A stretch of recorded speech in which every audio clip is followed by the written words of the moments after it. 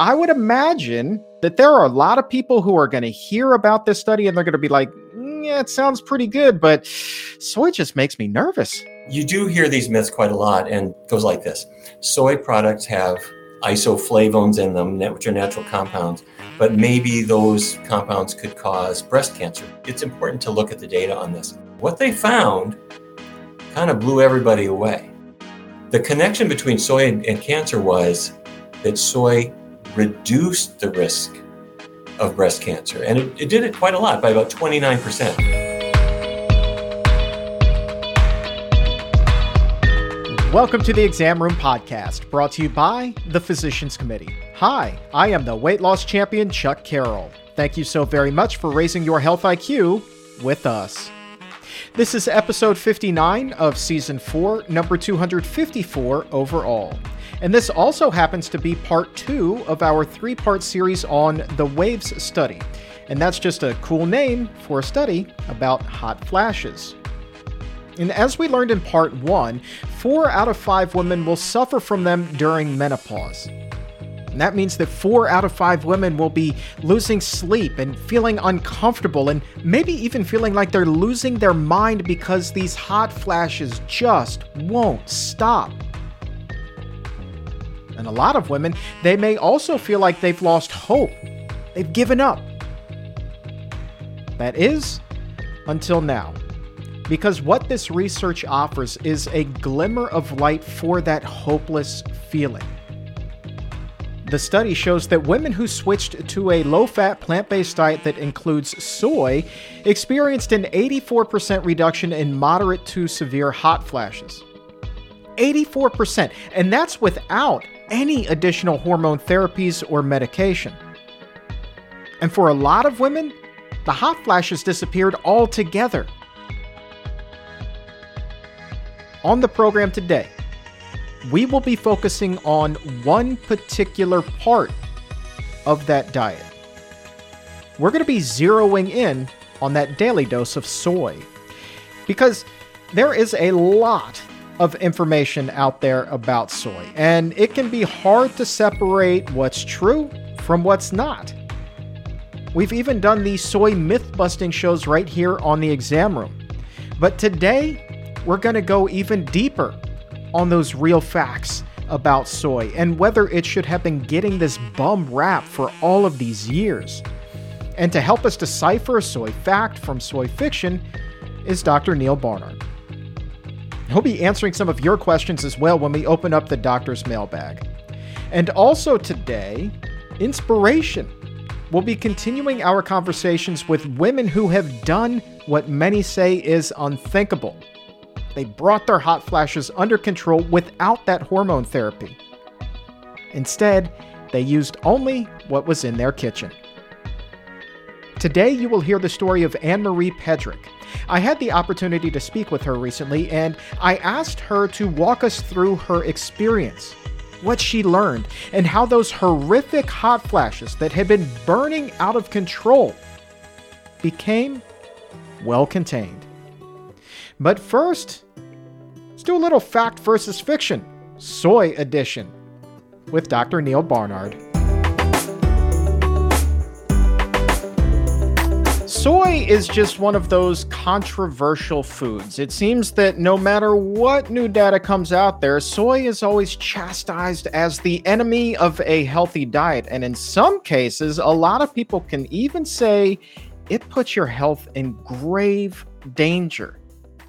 But let's talk about what that other data is, and let's separate the truth from the lies. We're separating fact from fiction all about soy today, and this is part 2 of our special series on this groundbreaking new study that is providing relief to millions of women who are going through menopause, and soy is playing a prominent role in this. And to separate that fact from fiction for us today is Dr. Neal Barnard. Sir, welcome back to the show. Thank you, Chuck.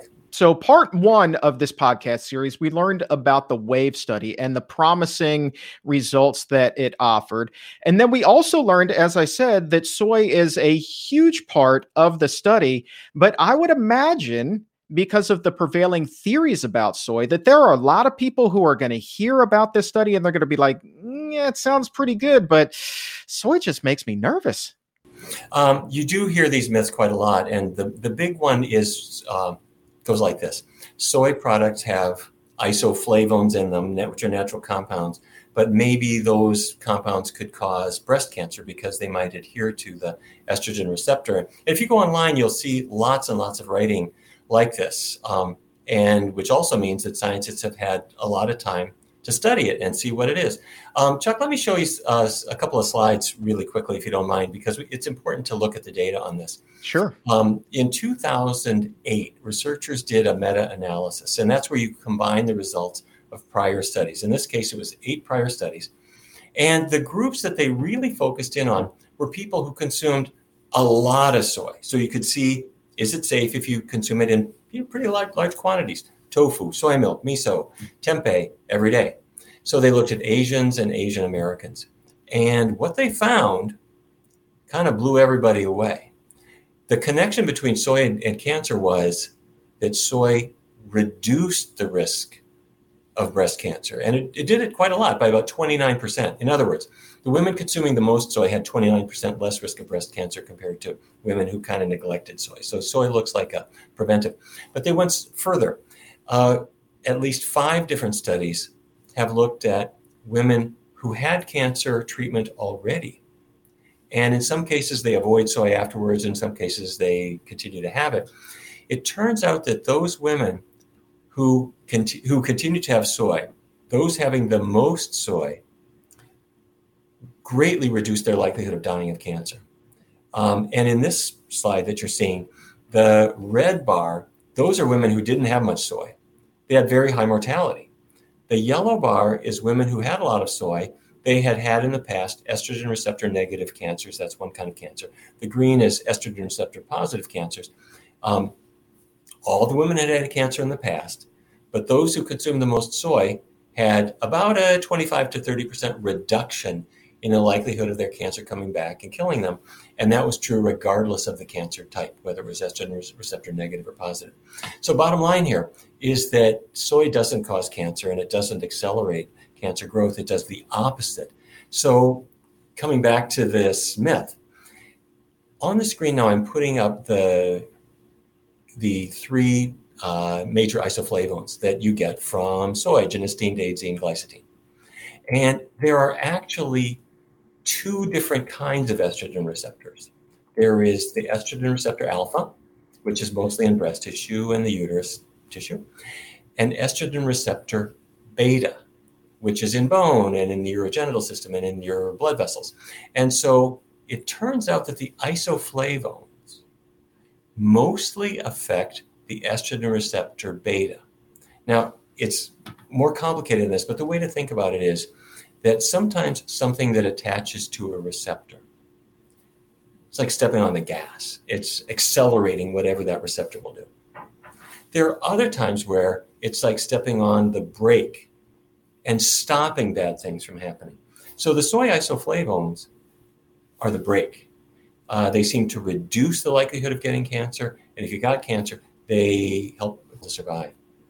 So there you have it, Chuck. Yeah, let me jump in here and actually ask you a question. So we just saw that slide that was talking about the reduction in risk of cancer, but then I'm thinking about the fat content that is found in soy. And as we've talked about previously on the exam room, a diet high in fat really puts you at risk for all kinds of chronic diseases, including cancer. So with soy being a quote unquote fattier bean, really, I mean, help me understand what's happening here. It's a great question, Chuck. We don't have all the answers, but when we look at the legumes, black beans, pinto beans, navy beans, and so forth, they're extremely low in fat. Maybe 4% of their calories are in fat, but there are some exceptions.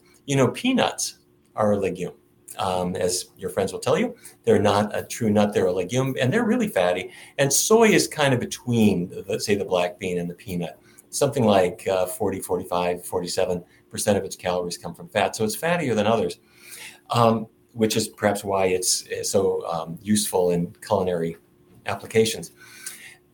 The fat quality is much healthier, and the isoflavone content, which is sort of the natural magic against menopausal symptoms, is much, much higher than we see in other beans. So that seems to be what does the benefit.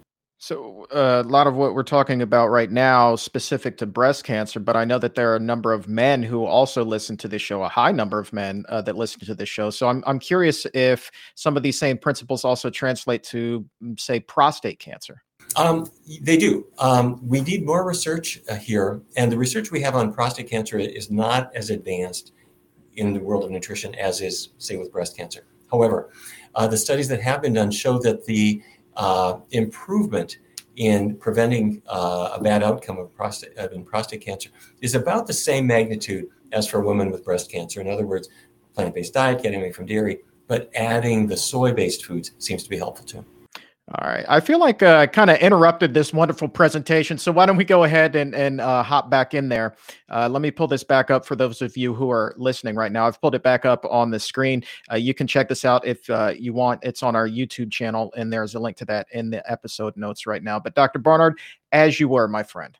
Okay. I'd actually like to just tackle a question that's going to be on a lot of people's minds is why don't you just prescribe estrogen? Say, give a woman a prescription, it'll knock out her hot flashes. And you know what? It will.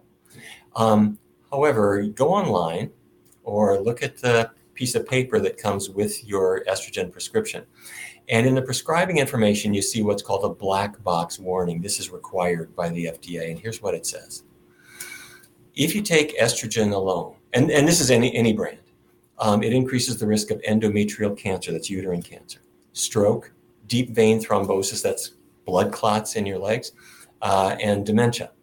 And if you take the combination of estrogen and a progestin, which is the more usual way because the progestin is there to prevent the endometrial cancer, but it increases the risk of breast cancer and stroke and deep vein thrombosis and dementia, and we're going to add myocardial infarction, heart attacks. All of these things are linked to these prescriptions. Now, when we discuss this with our medical colleagues, there's a huge amount of debate on this.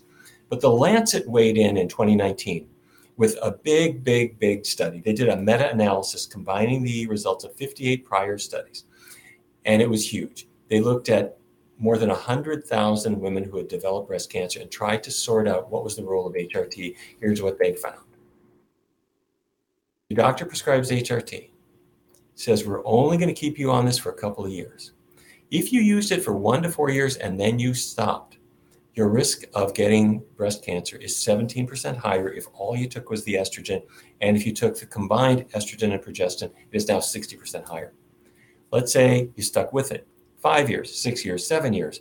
Now, if you just are taking estrogen, 33% increased risk. If you're taking a combination, 108% risk. So that's about a doubling of it.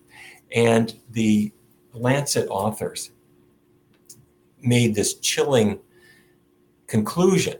And let me just read it to you. In Western countries, there have been about 20 million breast cancers diagnosed since 1990, of which about 1 million would have been caused by menopausal hormone therapy use. Now, if everybody is thinking this is terrible, and it is, there is a little bit of good news. Some women will use estrogens, not the ones that you swallow and not the patch, because those are designed to go systemically to change how your whole body feels. There are some women who use only vaginal estrogens, and they use that just so that they don't have vaginal dryness and pain on intercourse. And there's not that much systemic absorption. And in the Lancet analysis, that didn't do anything. It didn't have any danger that they could detect. So that seems to be okay. So there you have it. The estrogen prescribing information says use them either with or without progestins at the lowest effective dose for the shortest duration consistent with treatment goals and risk for the average woman. And so what's the shortest duration is 0. So back to you, Chuck. I have to say, I really think that based on the work that we've been able to do with diet approaches and comparing them to the risks of the drug approaches, rather than negotiate with, gee, how many years can I get away with this before cancer hits me? I think the answer is, let's work on the cause. The cause is diet to a great degree, and we can fix that. And now let's talk about a big part of that diet that was this study. And that was, I believe it was a half a cup of soybeans that the participants were asked to eat every single day. And as we said at the top of this segment, soy is a controversial little bean, Dr. Barnard, and I know that that information you were talking about that's floating around on the internet, boy, there is an awful lot of it out there. So with the time that we have remaining today, I would love to be able to talk about some of those bigger myths and see what the actual data says. I guess there are a number of issues. Probably the number one question that we hear about after cancer is, what about genetically modified beans? And I think that's a legitimate concern. There are so many GMO crops out there. When I go back to my childhood home in North Dakota, I see all on this side of the highway, it's the GMO corn, and on this side of the highway, it's GMO soy. But the good news is that when you buy a pack of tofu or something like that, it has the word organic on it. By law, it cannot be GMO. The GMO soy is cattle feed, chicken feed for hogs.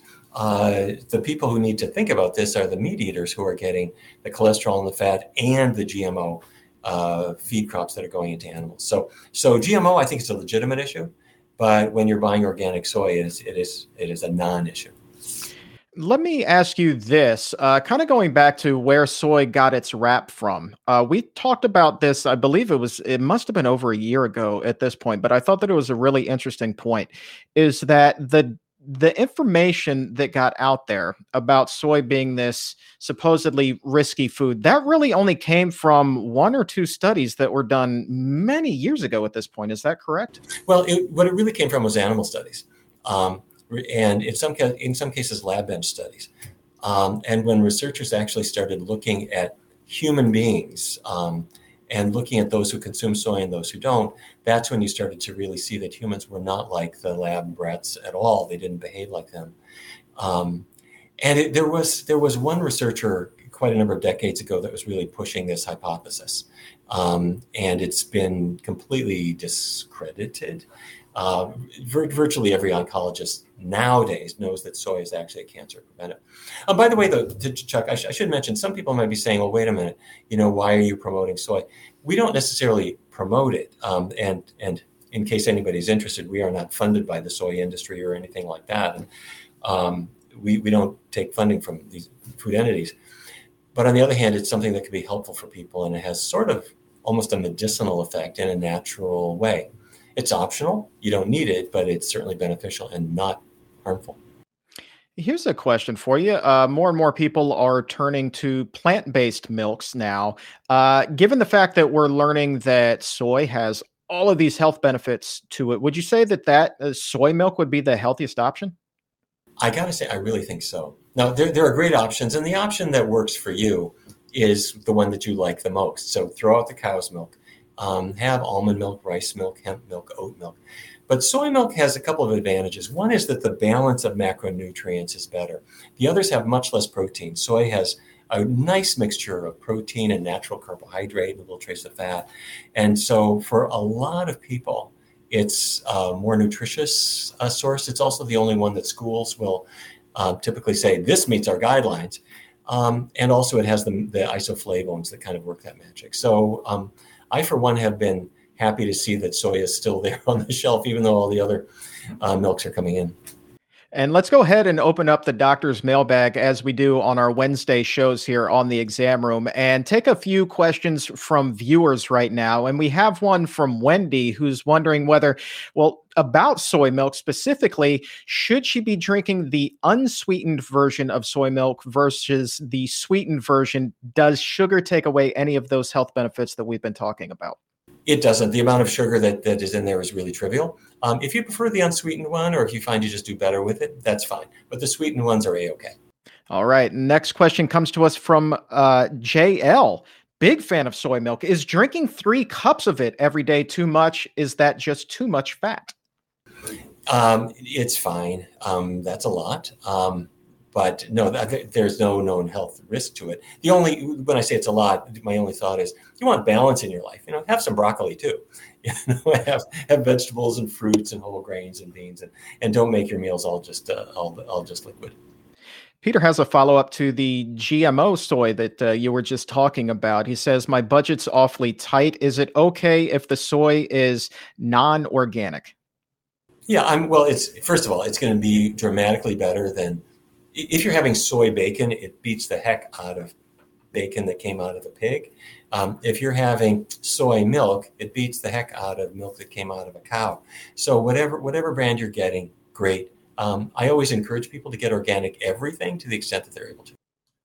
Naya says, I've been looking in my grocer's freezer, and she says a lot of times on these vegan meals, I see something called soy protein isolate. What is that, and does that have any of the health benefits that you've been talking about? It's an extremely versatile part of the soybean. In a bean, there's protein. There is some natural starch. There's a little bit of fat. There's fiber. And what culinary scientists discovered a long time ago is that if you take out the protein and you get it away from the starchy part to remove that, you can fashion it into a sausage or into bacon or all kinds. I mean, one day they're going to make snow tires out of this, Chuck. It's amazing. Don't try this at home. But anyway, it's perfectly fine. Is it a processed food? Sure. Would you be better off with something that actually looked like a soybean? Probably so. But the soy protein isolates are fine. Important question from Liz. How can I go about having this conversation about soy with my doctor? He has, as recently as 2 weeks ago, told me not to eat it. I feel your pain. May I suggest that you take the study that we just released, the WAVES study, which you can actually just print out and share it with your doctor, or if you have a copy of my book, Your Body in Balance. Every chapter, including the menopause chapter, is carefully referenced. And you can just put in a little Post-it note and share that with your doctor. It includes the references to all the soy issues that we've been discussing today. And I do grand rounds at hospitals where all the doctors get together and we talk about these issues together. And doctors are eager for good new information. And I'm sure your doctor will be too. All right, let's take a couple of more before we wrap things up here for the day. This is an interesting one from Naveen. Are soy chunks from TVP healthy? Is that the same as a soy protein isolate? Yeah, it's effectively the same. There are many different variations on the theme, but TVP, textured vegetable protein, goes back decades. It was kind of the original veggie burger, and they're perfectly fine. I think what we need to do is kick around some ideas for a better name than TVP. That just to me does not sound appetizing in the least, even though it can be quite tasty. How far we have come. Yeah. I'm telling you. Final question. This one is from Mitzi. Boy, this is one I'm sure a lot of women are wondering as well. Is soy safe for pregnant women? Yes, and for children as well. Keep in mind, when women are pregnant, they get all kinds of unsolicited advice, all of it well-meaning. You need more liver, you need more meat, you need this, you need that, you need the other thing. What you need is a really healthy diet. And the diet should be plant-based. You need vitamin B12, you need it, your baby needs it. But soy products are a very useful part of that. They've got good protein, they've got very healthy traces of fat, they've got fiber, and can certainly fit into anybody's diet. I'm going to sneak one more in on you. I lied there. Bob just sent this one in to me. He said, thank you so very much for talking about prostate cancer, but I'm curious about soy and the effect that it could have on my chest. Is it true that soy will cause me to grow boobs? Oh, my goodness sakes. The other myth that won't die, man boobs. Yes, you go into the locker room and that's what guys are talking about. Here's what they're saying, is that there are guys, a lot of them, who have some enhancement of their breast area. And they're thinking, what caused that? And somewhere along the line, somebody on the internet said it's soy. And I have to say, you can easily prove that it's not. Just go to the beach in August, and you'll see a guy there who's gained a little bit of weight, and he's pulling his shirt off, and you see he's got man boobs. Go right up to him and say, how much tofu have you eaten this week? And he will say to you, what are you talking about? I don't eat tofu. I'm a pizza guy. I eat cheeseburgers. The reason that he has breast enhancement is because as he has gained weight, his fat cells convert testosterone to estrogen. That's what fat cells do. they make estrogen. So when guys gain weight, they will get some breast development from the estrogen that's in their blood. It's not from tofu. It's from eating the fattening burgers and pizza and all the things that unfortunately are pervasive in America now.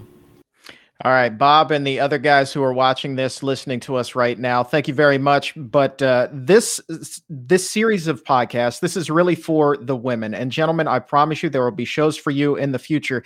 But right now, we need to continue our discussion about the WAVES study and tackling hot flashes through diet, helping women through menopause by making changes to their diet. And Dr. Barnard, in the next show, I'm really excited about this one. You have 3 steps for how women can tackle menopause by changing their diet. That one, I think the practical advice is going to help so many women. I think they will. And by the way, for the men, I don't mean to neglect you. My book, Your Body in Balance, has plenty of chapters for you too. And it's not just all about those kinds of hormones. It's everything from diabetes to thyroid disease, male sexual function, prostate cancer. It's all in there. And the recipes, you're going to like them too. So we're not neglecting it. All right. That's going to wrap things up for today. But if you want to hear all about this groundbreaking study, go back on the Physicians Committee's Facebook page and YouTube channel. Look for that first episode where Dr. Barnard really walks us through exactly what the WAVE study was, the groundbreaking, extraordinary results that it provided. Then that will set the plate perfectly for the next episode to tackle menopause through diet. Dr. Barnard, we will talk to you again soon, my friend. Thank you, Chuck.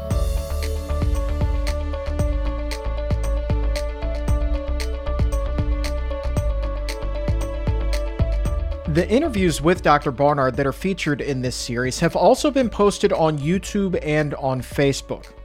There are a lot of good visuals in there that can help explain some of the results that he's talking about. So if you would like to watch along and take everything in, there are links to that YouTube channel and Facebook page in the episode notes. So check them out and also share it with your friends. Let's start flipping the script on soy, helping out those who feel just like my next guest once did, hopelessly stuck with hot flashes. Menopause was dragging down Anne-Marie Pedrick. With every flare-up, her quality of life went down, and then she stumbled across a little ad for a study that could change her life. It was a study about soy. It was a study about plant-based diets and the very thing that she loathed the most, hot flashes.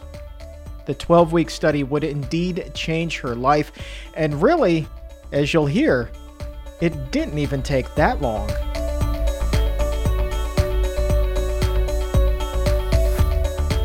A new study finds that plant-based diets, including soy, can reduce hot flashes, moderate to severe hot flashes, by 84%. I'll say that again, 84%.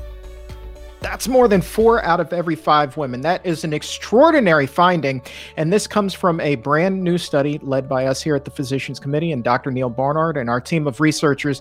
And I'm so thrilled today to have a woman with us who went through this study and experienced these changes firsthand, found some relief, and she's here today to talk about her experience, and I could not be more grateful to have her on the show with us today. Anne-Marie Pedrick. Thank you so very much for being here, Anne-Marie. Thank you, Chuck. I appreciate you having me. 84%. I mean, that is an overwhelming number when you think about the fact that I think it's maybe 4 out of 75% of all women will experience hot flashes. And the typical treatment, I think, is here's some medicine and hopefully that will help. But you made a diet change with this with this study here. So I just want to talk to you a little bit about your experience. And absolutely. We'll start with this. I mean, what kind of symptoms were you experiencing before the study began? Sure. I was experiencing hot flashes on a regular basis. I was not even aware of how many until I did this study. It became just a part of my life to wake up at 3 o'clock in the morning, 4 o'clock, 5 o'clock, all night long. And I would experience them throughout the day. But again, I had a full hysterectomy in 2018. And so for 2 years, I just learned to make it a part of my life, and I dealt with it. It was unpleasant, and I wasn't sleeping good. And then I saw this study come up in social media, and I thought, well, why not? I'll give it a try.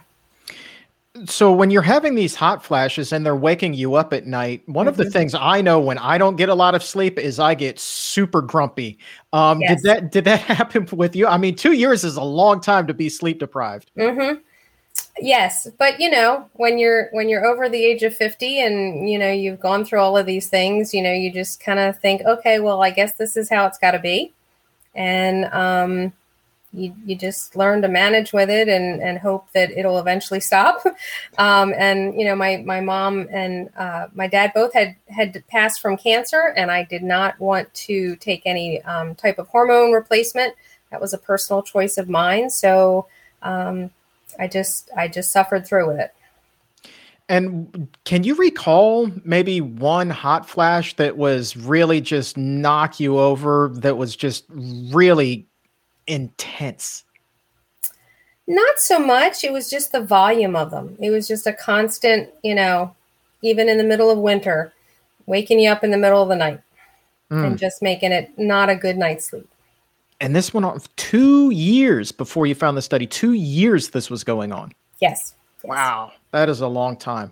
That is an absolute long time. I would imagine at some point you may have felt kind of hopeless in this situation. I did.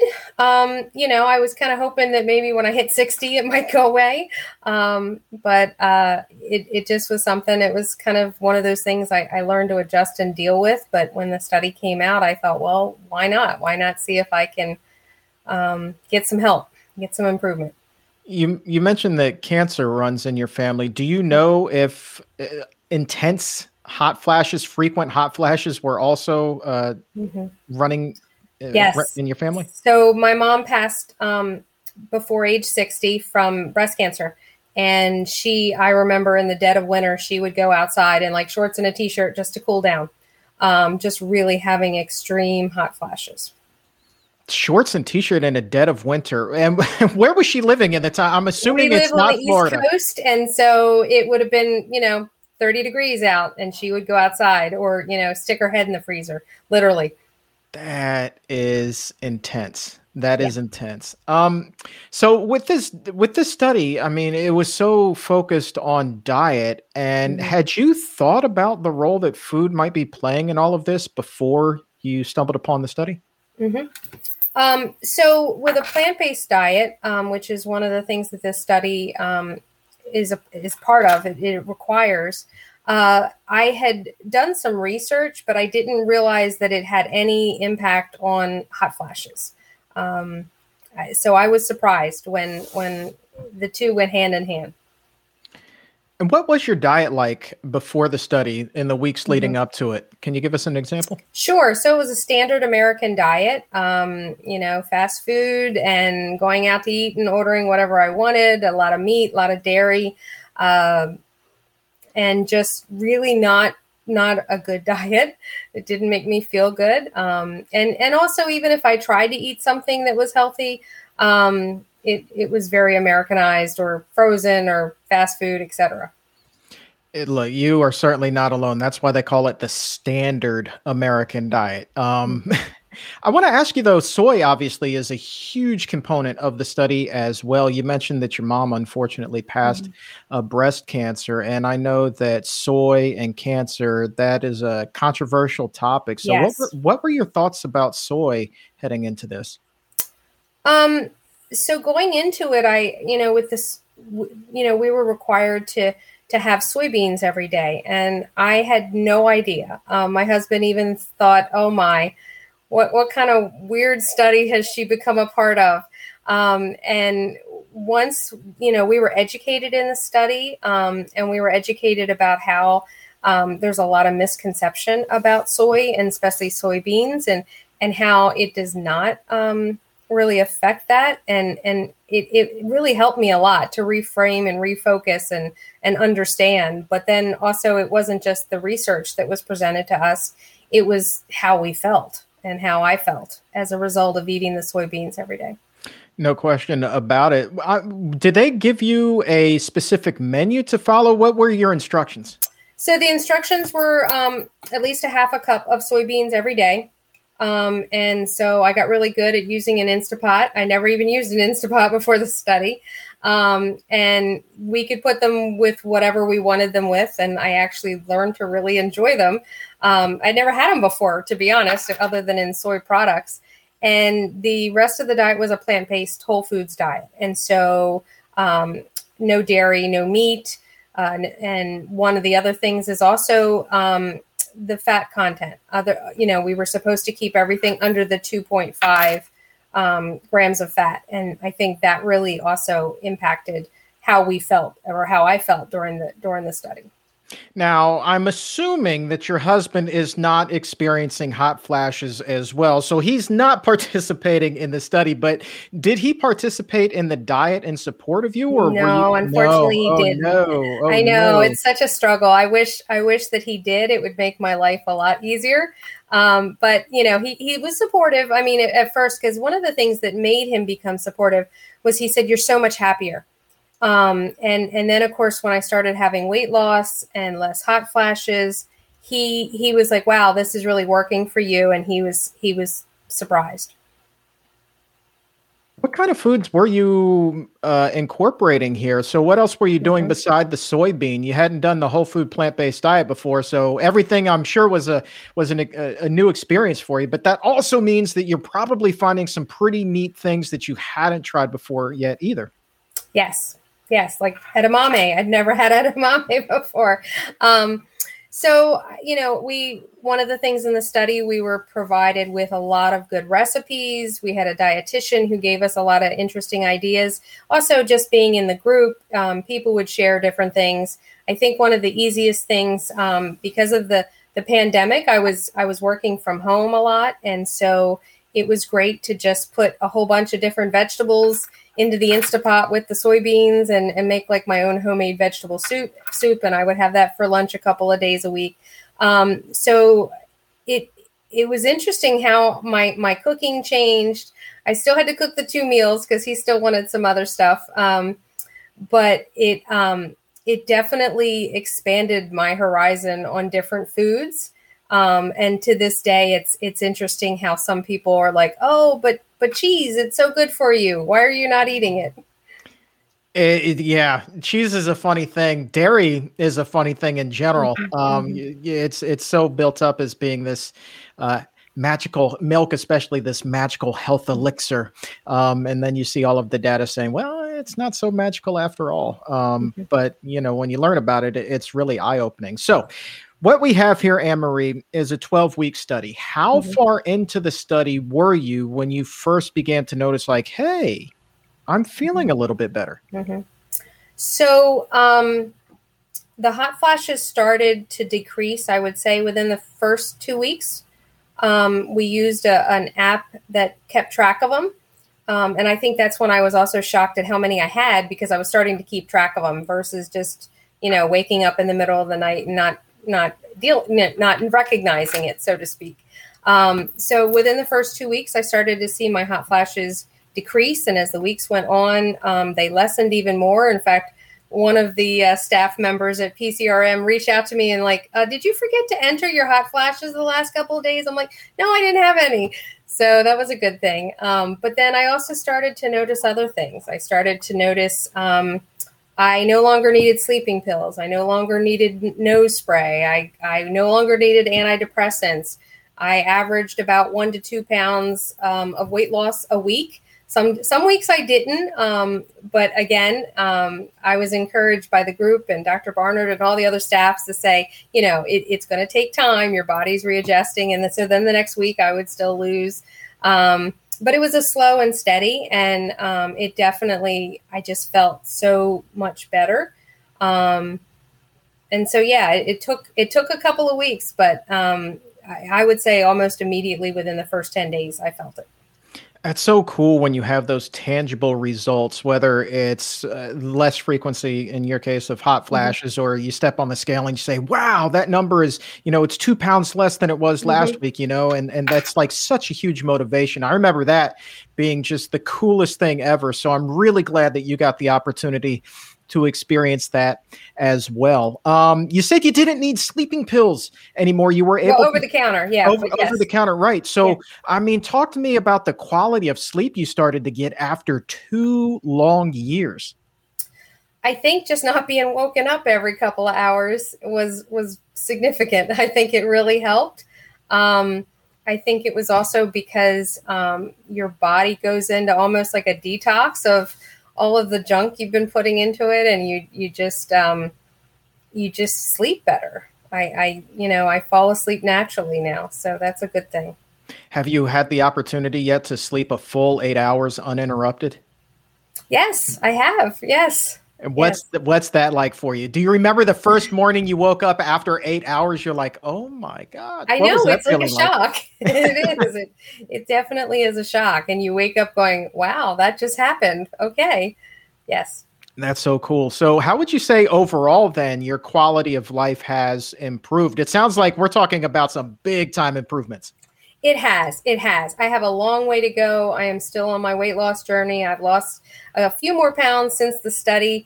It's really interesting because one component of the study is the lower than 2.5 grams of fat. And so, of course, when you go off of the study, and I didn't have the weekly calls, you do the things like the burgers that are now out and things like that have a higher fat content. And so it's interesting. My body will tell me and say, okay, Ann, you're getting into some of the vegan junk food that has the higher fat content. And even though it says vegan on it, you really need to pay attention because my body will tell me it's not a whole food. It's not plant-based. It's not something that, well, not even so much the plant-based, but just the whole food of, yeah, you can get it in the frozen section and you can get it already pre-made, but it may not be the best choice for you. And are you still incorporating a lot of soybeans into your diet? I am. I still make that vegetable soup because that was the easiest way to do that and put that in there and have that for lunch. I will say I don't do it every day, but again, my body starts to let me know because some of the hot flashes will come back and it's like, hello, you need to bring these back in because, it's interesting how much more aware I am of just my body not feeling good. I have had some things go on that are out of my control that I've had to deal with. And so my body says, you need to get back to really being compliant and making better choices. And so it's not something I'm ever going to change. I used to love coffee with half and half in it. But now I love oat milk. And so I'm completely switched to that and just little changes like that I just can't imagine ever going back. I just imagine myself going even further and not stopping and just learning to make more recipes, whether it's, getting different cookbooks, there's so many different magazines out there now that actually have different recipes in them and on the internet. So my goal is to continue and really just get even healthier, so to speak. I was going to say my stamina, but. Well, look, I think that you are. I think that you're definitely locked in on this health journey. I think that you're going to do fantastically in the future because you already have experienced how good it is so far, and you can keep going. And I'm pretty sure you have to be optimistic that you feel good now, but you can feel even better down the line. Yeah, when I went to my doctor a month ago, or maybe 2 months ago, I forget, but it's the first time she had seen me in the pandemic, and she's typing at her little computer, and she looks at the computer, and then she looks up at me and she goes, "Oh my gosh, you've had weight loss. When did that happen?" And then I explained to her what I was doing, and she was very supportive and just, keep at it. And, even if it's only a couple of pounds a month, just keep at it. And, I think the benefits of just the feeling better, it, like you said, it really motivates you to keep going. No question about it. And I would imagine another, big motivator is your improved mood. You mentioned that your husband said that like you seem so much happier. Did anybody else, pick up on that? Not really. It was a hard time of year. It was Thanksgiving and Christmas, and people thought I was really nuts. So, I think that, and of course I even went to a cookout and I brought my veggie burgers and people were like, yeah, what are you doing? Why?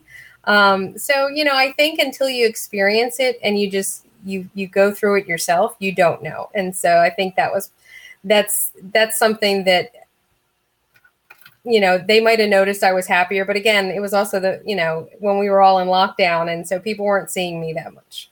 Right. But real talk, as uncomfortable as those situations can be where you feel like such an outcast, but you tap into this inner strength and you find out just how powerful you are when you're able to go to those types of events and not cave to peer pressure, and you stay on your path alone. So I'm sure that was also a great feeling to you. You got a sense of pride leaving there that day.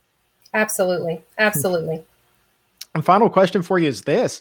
What would your message be to somebody who was in your position at the time where you were looking for this study? You hadn't gone through these changes yet. What would you say to that woman? Well, I really wasn't looking for the study. It just kind of happened upon me, and it was on a whim, and I knew I needed to do something health-wise, and all of these different things were affecting me, and one of those being the hot flashes.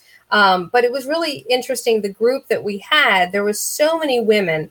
I was probably the largest individual in the group, but there was women that didn't even need to lose any weight, and the incredible experience that they felt by following this diet and incorporating soybeans into their diet, it was life-changing for them. And to watch that I would highly recommend if, women have any type of hormonal imbalance or hormonal issues, it's definitely worth looking into because it will make you feel better.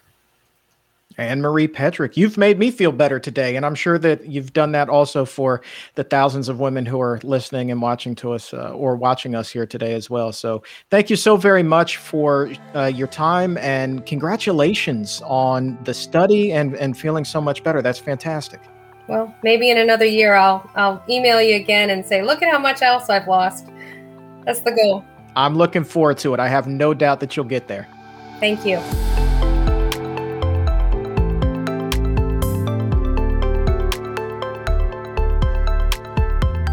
You have to be happy for Anne-Marie, don't you? I mean, this is someone who saw so much improvement. And the changes that she made for this study really set into place the pieces for her to get healthy in other areas as well. And that's something that we should all be celebrating. And if you think back to part 1 in this series, when we also heard from Margot LaMarche, who, like Anne-Marie, participated in the study. She regained her health as well, extinguished her hot flashes. And she spoke so beamingly about all of the ways that her life has improved and how thrilling that is. And so hopefully, if you're hearing this now, and you're still experiencing those symptoms, you're in the thick of the struggle, hopefully you're becoming intrigued and inspired to take a deeper look for yourself. The WAVE study found that 6 out of 10 women were able to eliminate hot flashes altogether. But even those who weren't, we're talking about tremendous improvement, an 84% reduction in moderate to severe hot flashes. And as we've been talking about, that can be a total game changer. A life changer, in fact. Now, we still have one episode to go in this 3-part series. Maybe we've saved the best for last. You got science in part 1, the facts in part 2 today, and next, you will learn how to put everything into action. Dr. Barnard will be returning with a 3-step plan for you to tackle menopause. So that way, if you are intrigued, if you are inspired, you can try it out for yourself and hopefully find the relief you've been looking for. Also on the next show, we'll be looking at menopause from another angle, the intimate angle. For a lot of women, sex can stop after they go through the change of life. But Dr. Christy Cobb will be here to show us how and why it does not have to be that way. Dr. Cobb works with women to make their sex life sing, even late in life. And that is a conversation you are not going to want to miss. But right now, if you're ready to start making those changes, but you feel like you could use a little bit of help along the way, well, the doctors and dietitians at the Barnard Medical Center would love to work with you. And telemedicine visits are available, so you can get all of the help that you need right at home or on the go wherever you are. Make your appointment today.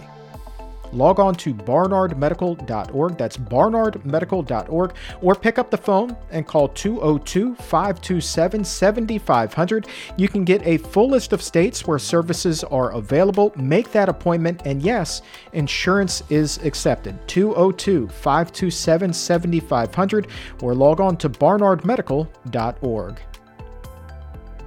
And for today, that's going to wrap things up.